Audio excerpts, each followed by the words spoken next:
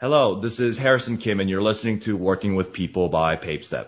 The Working with People podcast is for executives, managers, and people leaders. We bring people experts together to provide you with relevant content on how to think about and manage your most important asset, your talent.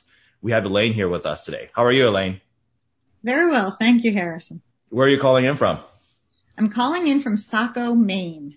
Awesome. Beautiful Saco, Maine. 19 degrees this morning. Oh, sounds cold. Sounds cold. It is. So we're going to be talking about a bit of a sensitive topic today that I would consider sensitive anyway, compassionate layoff. This is something that a lot of companies unfortunately had to go through over the last 12 months, especially just given the pandemic and the lockdown and all this stuff. But before we get to that topic and all the questions, tell us who you are and what you do. So I'm Elaine Bareilles. I'm managing partner of Keystone Partners. We're headquartered in Boston with offices in Chicago and Raleigh and Dallas. And we provide outplacement or career transition for organizations, career management support, and executive coaching and leadership development services for organizations who value their people. Awesome. So layoffs are never easy. And I think this is probably the worst part of many managers and HR teams' jobs. What are some of the best practices when handling layoffs? How should the conversations be handled? Who should do it? And how can leaders really think about and show empathy with this process? Layoffs are really challenging for every organization, and they should be. These are decisions of the last resort. And if organizations need to cut costs, there are many other costs that they should take a look at first. Vacant positions should be eliminated. There are lots of organizations who do a great job taking a look at what else they can do first. One of the most important things that managers and leaders need to recognize is this is one of the 5 major life traumas, to lose a job. And just because layoffs are happening every day that you read in the paper, the individual is only concerned about the layoff's impact on them. And this is not the only thing happening in someone's life. People have sick children, sick spouses or partners or parents or financial difficulties. So a layoff compounds all of the other challenges in someone's life. And organizations really need to recognize that. So there are lots of best practices in handling layoffs, and I would say some of them include ensuring that the message allows for the individual to maintain their integrity and their composure, that it's private, and the meeting is private, and probably most importantly, that they're given transition support in the ways of financial transition support, health benefit transition support, and job search transition support, outplacement and career transition to help them get a new job. So it's a shock to individuals who are impacted most of the time, and they often don't know what their next step should be. Right. Yeah, and thinking about the impact, and I think most of us get the impact of layoffs, but unless you've actually been laid off, I think it's something that is hard to really feel and understand truly. And absolutely, I can absolutely see why it's one of the biggest traumas people can go through. That's definitely true. It really questions an individual's value, and most often their first question is, why me? So if you come out of a layoff of 100 people and it's an entire business unit, it's a little easier to understand. But if you're one person out of a group and there are others, you can almost understand it. But if you're one person, it makes you question your value to the organization, your capability, your ability to succeed in the future.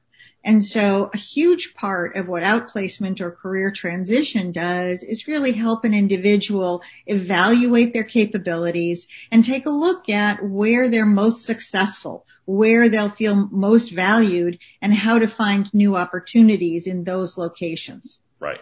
Having these conversations, like you said, is a challenge. So what can a manager or a talent leader or an HR team do to prepare for these conversations?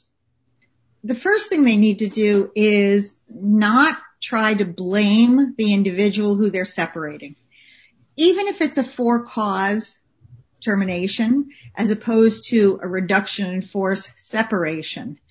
Part of what happens is managers don't want to be in this position, so they get angry or they feel sorry for the person.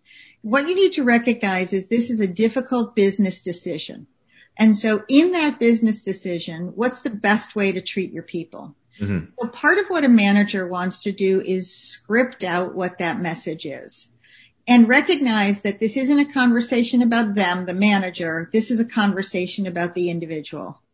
And so the message needs to be, we've come to some difficult decisions. We've had to reduce positions within the organization. Your position has been eliminated. And so it affects you as of today, next week, next month, whatever that date is. These were difficult decisions to make. And as a result, the organization wants to support your transition. So we're prepared to offer you this many months severance, this many months benefit continuation, and job search support to help you find a new position.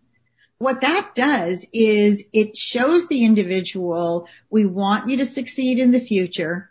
It wasn't right here for whatever reason, our business, your skill set, it doesn't matter. It wasn't right here. Let's help you land someplace else where you will be successful in the future. Employees have huge fears. Financially, what am I going to do? I just applied for a mortgage. I just bought a car. My child is going to college. So those you try to take care of through the severance. We don't know, again, what someone's health issues are. So those you deal with through the benefits continuation. And then how will I ever get another job in a pandemic, in a down economy, in whatever the situation might be. And so, again, that reassurance that we're going to help you find a new job is also provided. And one thing that you mentioned earlier was that, sometimes or from time to time, this layoff can be a surprise. They're not expecting this to happen. Are there ways to provide early warning signs from a manager's perspective? Because I think, from an employee, right? If I was an individual employee working in a company, and I thought I was doing a great job. And then all of a sudden on Monday, you and I catch up. You're my manager. You're like, hey, Harrison, I'm so sorry, but we're going to have to let you go. Personally, maybe I'm wrong, but having that, come as a surprise, maybe, it may make it even more difficult for me to accept. Mm-hmm. Do you have any advice on that for managers? Well, I think there's two different situations. The first is a reduction in force where a large number of people are being impacted. Staying aware of what's happening at your organization and the fiscal challenges and what else is happening is something every employee should do. In the sense of a reduction in force, no, heads up really are not appropriate. Right. Because you don't know what's going to happen. The manager doesn't know what's going to happen right up until the time it happens. If this is a situation where an employee is separated for cause, for performance, through some situation where it's not the right match, it should not come as a surprise. The manager should have been providing feedback all along on how is the employee doing? Is their performance up to par? Is it not up to par? Is there something that employee can do to develop the skill set that meets the manager's expectations? And I think that's where it becomes really important for managers to take feedback seriously. And to let an individual know this is not the level of work that I'm expecting. This is not the level of performance that I'm expecting. Here is the level I'm expecting. Here's where I need to see your skills developed. We'll help you develop those skills. But ultimately, here's what we need in terms of your contributions. If that's a conversation that has happened multiple times over some period of time, then the employee should not be surprised. And the manager knows that they've done their job. At that point, that's also the point where the manager needs to say, here's the kind of opportunity, the kind of position that I think you might be more successful in at this. The employee might take that advice. They might not. But that's when the manager needs to say, I did the best I could in letting them know they were not meeting expectations and giving them every opportunity to develop their skill set. Got it. Yep, that absolutely makes sense. So switching gears a little bit, when you think about the remote or distributed workforce that a lot of companies are in today, how has the approach to layoffs changed? What are some of the best practices in remote layoffs, which I'm sure is even more difficult? It is. Typically, a layoff would have happened face-to-face in an office, even having executives fly to different locations, different cities to meet with their employees. Most layoffs now are happening through video conference, where a manager is able to deliver the message as personally as it could be. And your goal is to have the manager who worked with the individual be the person to deliver that message, to be able to say, Harrison, these are difficult circumstances. We all know that. The business has had to make some difficult decisions because of business, because of the pandemic, because of a number of specific reasons, and your position has been impacted. So what that means is your position has been eliminated as of today, and you go through the additional conversation. But this isn't something that you want to happen over an email. It's not something that you want to have happen by not letting a person log in. There should be that direct communication with a reason for why the organization is making these difficult decisions. Employees are also really concerned about references. So will you be able to provide me with a reference? And some organizations have policies where they don't. Or a manager can say, I will give you a reference, but I can't act as a representative of the company. And so those messages become important as well. The goal is that a manager doesn't want to prevent an employee from finding a job. They want to support them in that job search as they move forward. Got it. And one quick question there. Do you recommend that the manager has the conversation, or do you think it depends on the situation? What is your advice on who should be having this conversation with the person who's being laid off? Most often it should be the manager. It might be the manager's manager. Got it. Most often it should be the person that they reported to. They know them the best. They know what to anticipate in terms of a reaction, because you do want to be prepared for any kind of a reaction, whether you should be concerned about anger or health or verbalizing, what all the personal issues are. But most often it should be the manager. There's typically an HR person who is available to talk about the benefits continuation, the severance, the other HR policies that go part of that. But I would say the employees most often would want to hear directly from their manager. Got it. So following the topic of this conversation, offboarding and exit interviews. I think those two things are often things that people think about. Can you speak briefly about that, the importance of those things and how they can be handled best in a remote environment? I think it can be really challenging for an employee to have an exit interview and an offboarding, and it's really important for them to maintain as professional a demeanor as they can, even if they're angry or hurt. So you don't want to burn bridges. Companies often do rehires, and if you've got a good relationship, you want to be the employee that they come back to should they need someone. The offboarding often involves providing your manager or colleagues with a status. Where are you in these different projects? What else needs to be done next? And providing that information. I think the same with the exit interview. Maintaining a professional demeanor while providing candid information to the HR person is something that can be really important and a learning opportunity for the company as well. It's not the time to bash your manager, bash the entire organization, right, where people really recognize there's not a lot to be gained. So maintaining that professional demeanor becomes important no matter what. Perfect. Yep, that absolutely makes sense. And I think similar advice goes towards the manager as well, right? I think that absolutely makes sense. Absolutely. The managers don't need to crush an employee. There's nothing in it for them.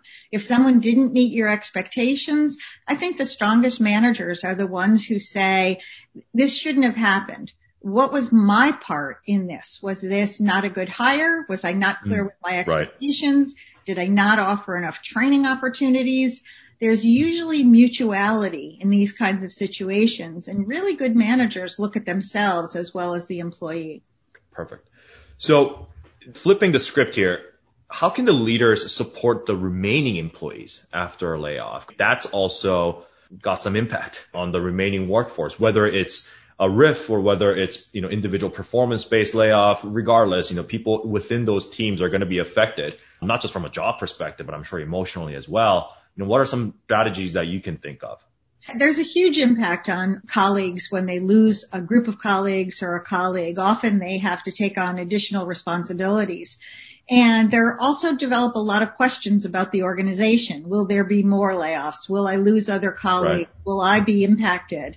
And so one of the things that we really offer that's valuable to organizations who have gone through this is resilience training. Part of what we're trying to do is build resilience in retained employees to say, how do you go through a change like this? How do you come out still feeling positive about the organization, developing a skill set in yourself that makes you very self-sufficient, still able to develop relationships and do work with colleagues.